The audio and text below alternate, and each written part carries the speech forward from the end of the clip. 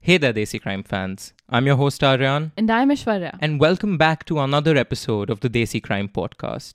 This podcast is run entirely by two 20-year-olds from research to recording to post-production and social media.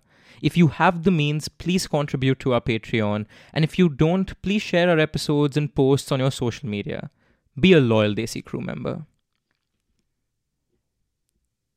Often we hear brothers in blood as a phrase that depicts loyalty. But what happens when that phrase is taken too literally? What happens when not an outsider, but an insider turns on his or her own family? This is the story of an immigrant family from the quiet and quaint town of Allen, Texas. This is the story of the brothers in blood, the Tawheed brothers.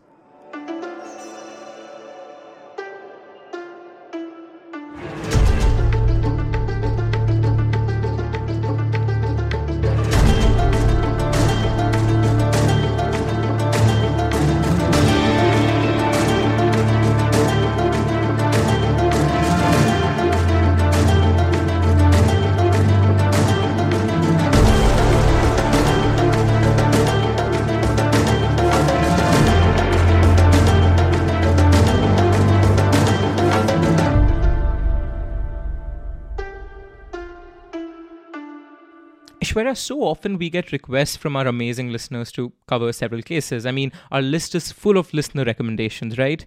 And what would you say are some of the most common requests we get? The Arushi murder is right up there, and so is the Nirbhaya rape case, I'd say. There's quite a few infamous cases that are popular requests from all of our listeners. Precisely. That's the word I was looking for. Infamous. Often we are requested some of the most infamous cases from India and other parts of South Asia. And as tantalizing it is to want to cover those cases, it doesn't always feel right. It doesn't feel justified. Because yes, on one hand, we could cover those cases and get loads of downloads. But on the other hand, that's not why we love research. The beauty of this medium is that we can dig deep and find stories that need a platform. Today's story is one such example. It isn't short of a crazy thriller, yet not enough people are aware about it. Today's story is quite the roller coaster, so have your popcorn ready, and I'm not even kidding. But here is a surprise for y'all. Not only is today's crazy thriller not so popular, it happened literally this year. But the surprise doesn't lie in its recency, but instead in how we are going to tell this story. This episode is very different from the ones we have done in the past. I think, Aryan, we say this before every episode because we're so excited about the case. Is this one really that different? Take any case from our catalogue, Aishwarya. We tend to research for those cases through news articles, court filings, police reports, etc. But today's episode will be narrated from the mouth of the murderer himself, who detailed every single aspect, not only of the murder, but his own psychopathy, his own motivations, his own life story. This is a first-person narrative with commentary from me and you. But I will rather let Mr. Tawheed do the talking. Okay, well, that is actually different. Who is this murderer and what is his story? So, Allen is a small city in Texas, USA, with around a population of 100,000 people. Of these 100,000 Allentown folks, many, in fact most, are immigrant families. And of these immigrant families, our story revolves around a certain Tawheed family. The Tawheeds are Bangladeshi immigrants. It's a family of 6 people. Tawhidul is the father who first came to America with his wife Irene. Not to be stereotypical, but Tawhidul did work in the field of information technology, better known as IT. Now, they originally found jobs in good old New York, but after having kids, they finally moved to Allen, where we are now. Tawhidul and Irene have 3 kids. Tanveer, age 21, and Farhan and Farbeen, both age 19. That's not a riddle, they are after all twins.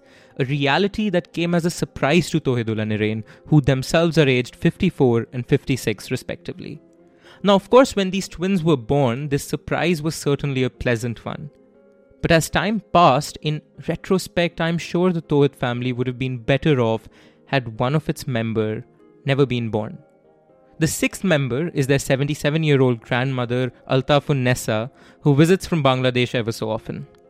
So fast forward to April 4th, 2021, this year, merely few months back from when we are recording this podcast.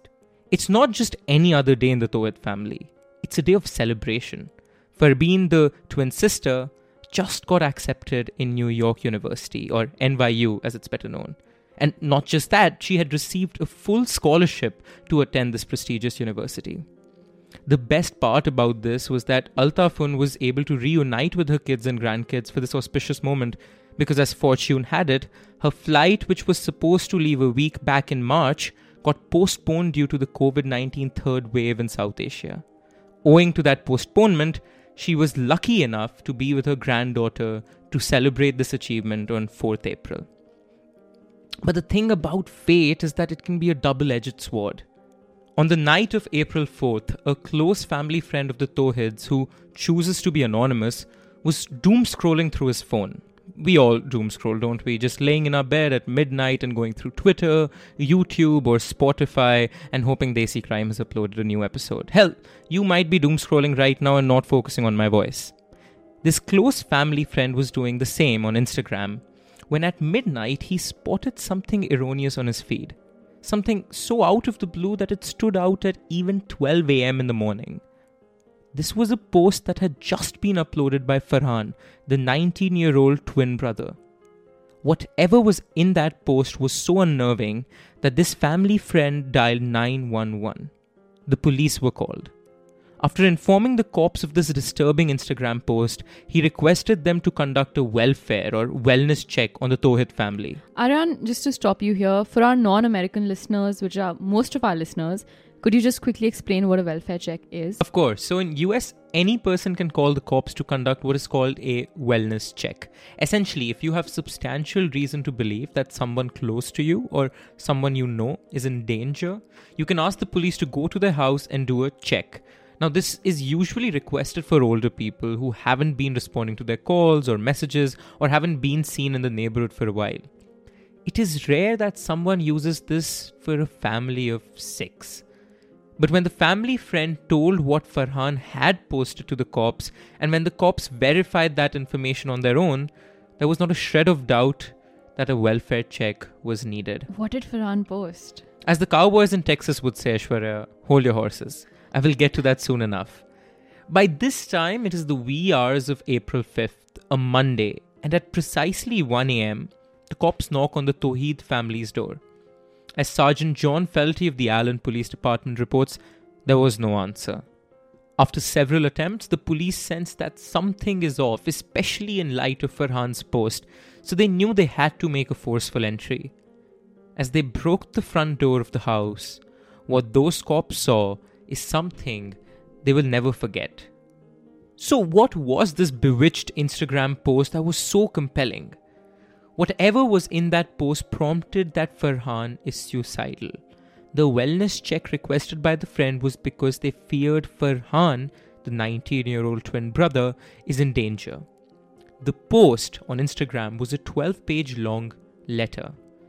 I don't think it's fair to call it a suicide letter. It is a comprehensive psychoanalysis of oneself. As I read it, I underwent a flurry of emotions. It's so well written, yet deep down I know it isn't fiction. It's real, it's fact, it's Farhan's life story. A 19-year-old boy who is hell-bent on ending his life.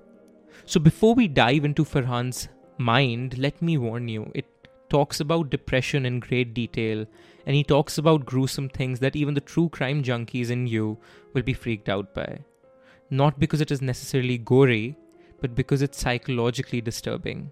Aishwarya, I've printed some of the paragraphs for you as well so that you can read them. The letter begins as follows. Quote, "Hey everyone, I killed myself and my family. If I'm going to die, I might as well get some attention. I'm going to cover 4 very important issues I encountered throughout my life. Who knows, some good might come of it. For those who don't know, I've had depression since 2016, 9th grade. Not the damn I failed my test depression everyone says they have, more like a I only cut myself twice today, that's better than usual. I remember the first time I cut myself. It was on August 22nd, 2017, and I did it with a pair of craft scissors. The blades were pretty dull, so it was more of rubbing the scissors against my arm instead of a clean cut. Eventually, my skin gave. After a couple more lines, the relief started to kick in. It didn't take long to become addicted to the feeling. Unfortunately, scissors made for kids aren't very good at cutting flesh, so I had to move on to knives. It was pretty easy just taking one from the kitchen. They were dull, but they worked much better. Initially, I would cut myself every other week, but the frequency increased drastically as junior year progressed. I moved on to cutting weekly, every other day, daily, and finally multiple times a day. The need to cut leaked into the times I was at school. I can't count how many calculus quizzes I turned in blank since I was too busy in the bathroom cutting myself. I don't think I know what to say, but this kid was dealing with so much at such a young age. You know what freaks me out the most, Ashwarya, is that he was almost as old as us when he wrote this letter. Yeah. Anyway, quote, to make matters worse, my 3 best friends dropped me. They tried to help me before, but they eventually realized that dealing with a depressed person is a lot of work. I was angry at first, but in retrospect, what were they supposed to do? In comes my first point, getting help. Everyone says you can talk to me and post those useless mental health links on their stories. But when you actually interact with someone who's depressed, you realize how impossible fixing them is. I've never benefited from telling someone about how depressed I was. It always ends with them having to leave me. The only people who really stick around are those obligated to. Just pretend you care and never directly offer to help. It'll only waste both of our times. Aishwarya, it was this point in his note that I decided I will not paraphrase him or try to analyze. I realized that Farhan was hopeless, but worse, helpless. He felt so terribly dejected that only his words could do him justice. There's so much nuance in the things that he's saying. And even though his situation is unique, I think these feelings of helplessness and hopelessness are common across people that experience depression at some point in their life. So I think it's his words only which will truly express what he's trying to say. I don't think our words could ever do it justice. That's precisely what I thought. Quote, I hit my breaking point sometime in winter that year when I cut myself until I physically couldn't feel anything. I couldn't hide being depressed anymore. Once I told my dad and he worked his ass off trying to help. Eventually I was thrown in some teen mental health camp where I was finally diagnosed and got medication, which seemed to help. They also gave me coping mechanisms like journaling and whatnot along with therapy. Things were looking up. Second semester of junior year was a big change. I became fucking cool. By the time summer came around, I lost most of my fat and stopped being the cringy, awkward kid I used to be. End of summer rolls around and in comes senior year, the best year of my life. I somehow managed to get a girlfriend who was far out of my league, became a programming god and made a solid new friend group. Things got even better when I got into computer science at University of Texas, Austin, which is supposed to be a big deal. I never really cared about school, but it felt good having something others cared about.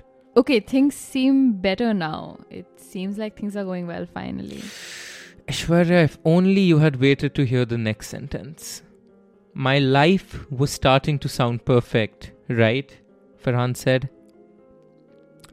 Unfortunately, the answer is yes. My life was perfect. That was the issue. You know what? Lesson learned. I am not jumping the bullet from now. My life was perfect, but that didn't change the fact that I was depressed. I would still have the urges to cut myself or end up crying myself to sleep. I tried doubling my medication, which worked, but only temporarily. Every solution was always temporary. Fast forward to college, I moved in with the 3 of my best friends. Going to college was going to be a fresh start where I could start putting in effort, get good grades, and hopefully become normal. I couldn't do it. I swear I tried, but I just couldn't. For the life of me, I just can't comprehend how you people do it. You people are okay with spending hours upon hours listening to lectures, doing homework, and studying for at least 4 years so you can get a job and make some money. You plan on working at that job for a third of your life, sleep for the other third, and do God knows what for the last. How are you satisfied with that? Don't you ever get bored or upset with the menial stuff? Doesn't it feel like you're wasting your time? It's not fair. I did everything right, every little fucking thing right, and I'm still just apathetic. Everyone's allowed to worry about their future, and I can't even think about what I'm going to do tomorrow without enduring an existential crisis. It's not fair how everyone can be so content while I can't even fathom being happy. No matter what I do, I just can't be happy. It bugged the hell out of me. I started doing poorly in my classes, and at the end of the semester I had my first breakdown in months. I only cried, laughed, and talked to myself while punching a wall for hours. Compared to the other times I broke, this one wasn't so bad. At this point in time, my two sweet mates knew I was extremely depressed. I mean, it would have been kinda weird if they didn't. Ashwara, this dark sense of humor that he has, which is a concurrent theme throughout this, normalizes him. It humanizes him. He's just a kid. He's a 19-year-old kid. He's just a college-going kid like so many other people around us. Yeah. My roommate, on the other hand, gave me the impression that I was a joke. Apparently, he thought he also had depression, and the only reason I needed medication while he didn't was because he had willpower. I guess in a way he was right. My second point starts with a question, mainly directed to anyone who thinks they are depressed. Why? You had a bad breakup in 10th grade? You flunked your physics exam? I swear at this point you could claim you're depressed if you shed a tear after watching a Try Not to Cry compilation.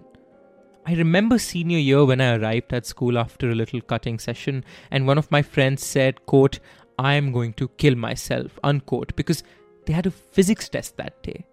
The best part is they knew I had depression. The real kind. Before people start claiming I'm gatekeeping being sad, that's not the case at all. Of course, it makes sense for people to be bummed out after forgetting about a quiz or not acing the interview. My problem is that while many people feel sadness, it just isn't depression. Depression is when you feel that same sadness to the point where it interrupts your sleep or prevents you from doing your hobbies for over 2 weeks. It's a real illness, and if calling someone silly Billy as a joke is considered wrong, then treating depression the same way should be too. Also, I don't get why mental illnesses are treated so differently from physical ailments. No one expects someone without legs to walk, so it shouldn't be so much of a surprise that someone depressed has a hard time being normal. This is kind of why I have such a big problem with using the word depressed colloquially to refer to being sad. I think firstly, it puts yourself in a victim mindset and dehumanizes the individual around you who actually might be going through a problem. And I feel this way about using names of absolutely any mental illness just casually, saying you have OCD just because you have one tic related to something in your life. Yeah, this falls within the bracket of a concept creep, that you have a legitimate concept, but then you put that concept to things just to make their gravity more potent. Right. Farhan continues, quote, "I think this stems from the idea of a consciousness separate from the physical structure of the brain. But if someone took out a fundamental part of your brain, you might become a completely different person. Off the top of my head, an example would be cases of people with epilepsy who, once they've had their amygdalas removed, were reprieved from their seizures, but acted much more reckless as they seemed to no longer have a natural fear response. I'm sure there are plenty more examples. Neurons are just the biological equivalent of transistors in computers. ATCG instead of zeros and ones. That's the DNA, but you get the point. Consciousness is nothing but a byproduct of evolutionary luck." Aishwarya, this is what I mean when I say this is so brilliantly written. If only it were fiction. Clearly Farhan is a smart kid. He most certainly is. Winter break came along and I tried to get reinvested in school by programming. I made a 3D graphics engine with my brother, which was pretty fun. By the way, listeners, a small side note here. His 3D graphics engine is still up and online. So if you want to check it out, the link is github.com/farto, and it is also in the episode's footnotes. I was ready to give school another shot. I never really had a choice, did I? It didn't work. I just couldn't care. I tried my best to keep it together, but my closest sweet mate noticed I was extremely off. He offered to talk to me, and I made the mistake of accepting. I told him everything. He knew most of my ideals already, but there was one new thought that I shared with him that haunted him. Don't worry, I'll reveal it in a bit. All you need to know is that a few weeks after our talk, I was kicked out of the dorm. I can't really blame them, but I do wish they would have at least made the decision with me. A short week after getting evicted, I dropped out of college. I needed to get the will to live before I could get motivation for some piece of paper. I spent the first few weeks of being a dropout by just watching shows with my older brother. If you think my situation was fucked, his was much worse. That dude is a fucking genius but is too depressed and socially anxious to do anything with it. Aishwarya, here he is talking about his 21-year-old brother Tanveer. He is the one who has also been depressed. So this is another key facet in this case, and we'll find out as the letter progresses that Tanveer too was depressed as a child. Aryan, do we know anything about their family life, their situation? I find it a little odd that two children in the same family are this badly depressed and socially anxious. Something has to be going wrong at home, right? That's a fantastic observation, but we do later find out that neighbors and other community members in North Dallas, where Alan is, report that they were one of the most thriving families. Now, see, of course, that doesn't encompass them entirely, but from what we know that they were some of the happiest people and some of the most outgoing and social people in that community in Allen. Right. So continuing, if you think my situation was fucked, his was much worse. He had to go through the same shit I did, except by himself. I would have killed myself a long time ago if he weren't there. The first and most important show we watched was The Office. This leads me to my third major point. The Office should have ended when Michael left.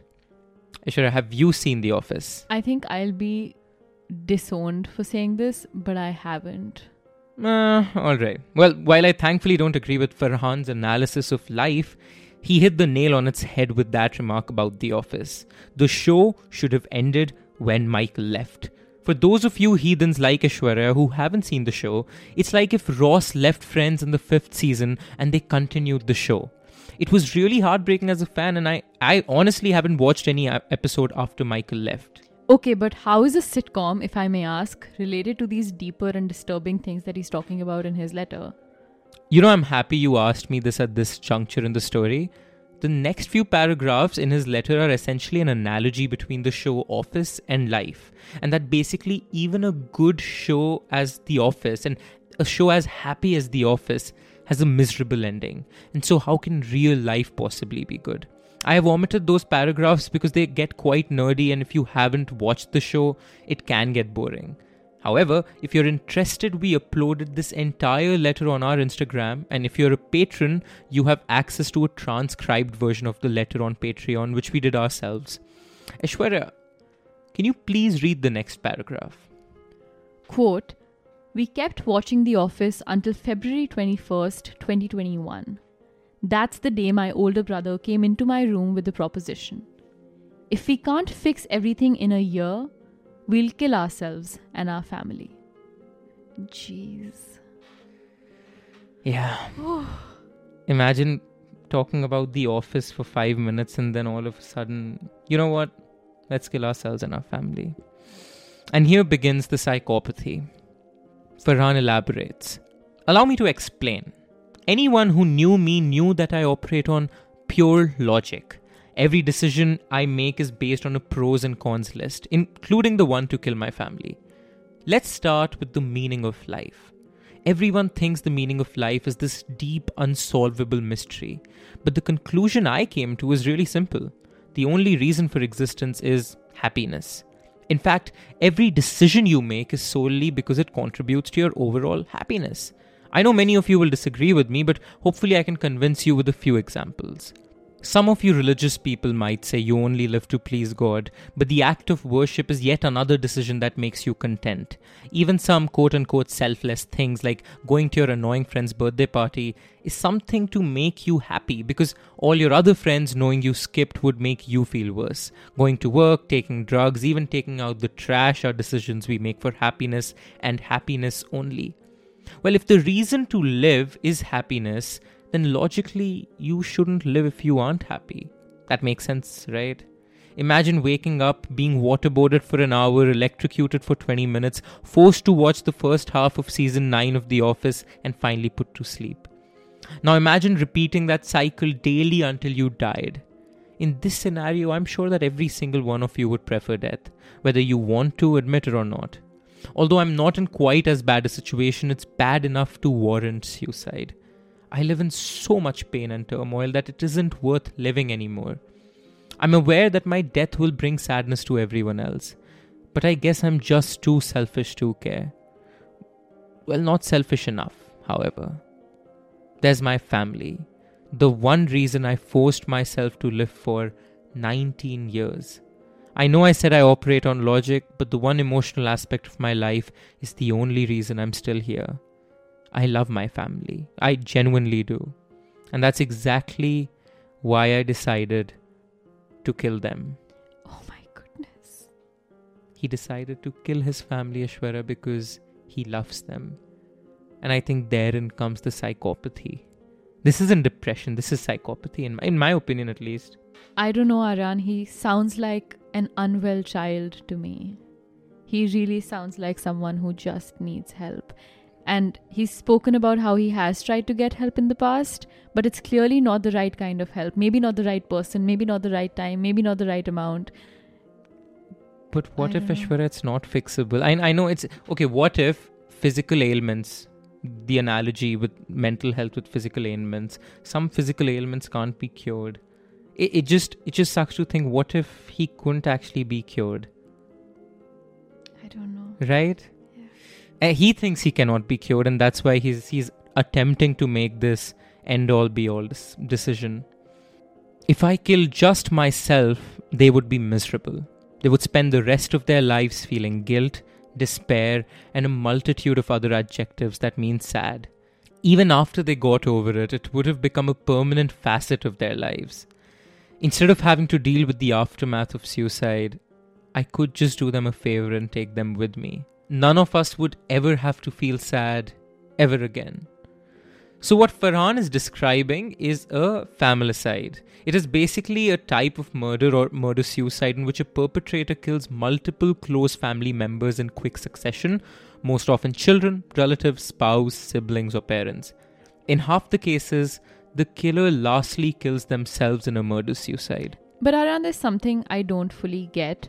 If they decided to wait for a year on Feb 21st, how can something have happened just a month and a half later on April 5th? Because you see, Aishwarya, the brothers weren't patient. You remember how Farhan described self-harm? In psychopathology, self-harm operates similar to drugs. Now imagine a heroin addict who has been presented with the ultimate pure heroin, but you're telling them to wait for a year before they try it. That's just not how addiction works. Farhan and Tanveer have seduced themselves into believing that death is the ultimate remedy to their plight, the ultimate heroin. Farhan continues, "My brother and I tried for a little bit.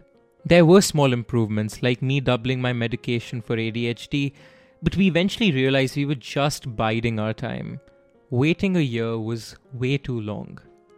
Why not wait a month? The plan was simple. We get 2 guns, I take one and shoot my sister and grandma, while my brother kills our parents with the other. Then, we take ourselves out.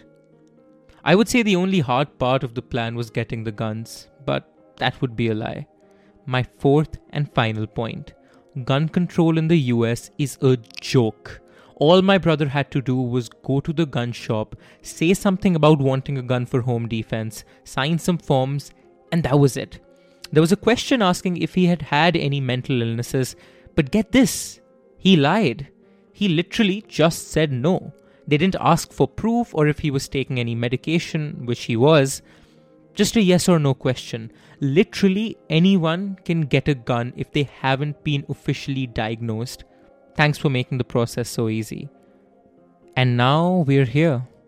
Well, I guess my family and I aren't, but you get the point." Unquote. As Allen police used crime tape to block off this house on the 1500 block of Pine Bluff, How could it happen? a large group gathers watching the investigation unfold. They were very close to us. Kamrul Hassan and other members of the Bangladesh Association of North Texas say the 6 people found inside the house were good friends and active in the community. When I heard the news, I just couldn't breathe for 20-30 minutes. And indeed, his family and he aren't here anymore.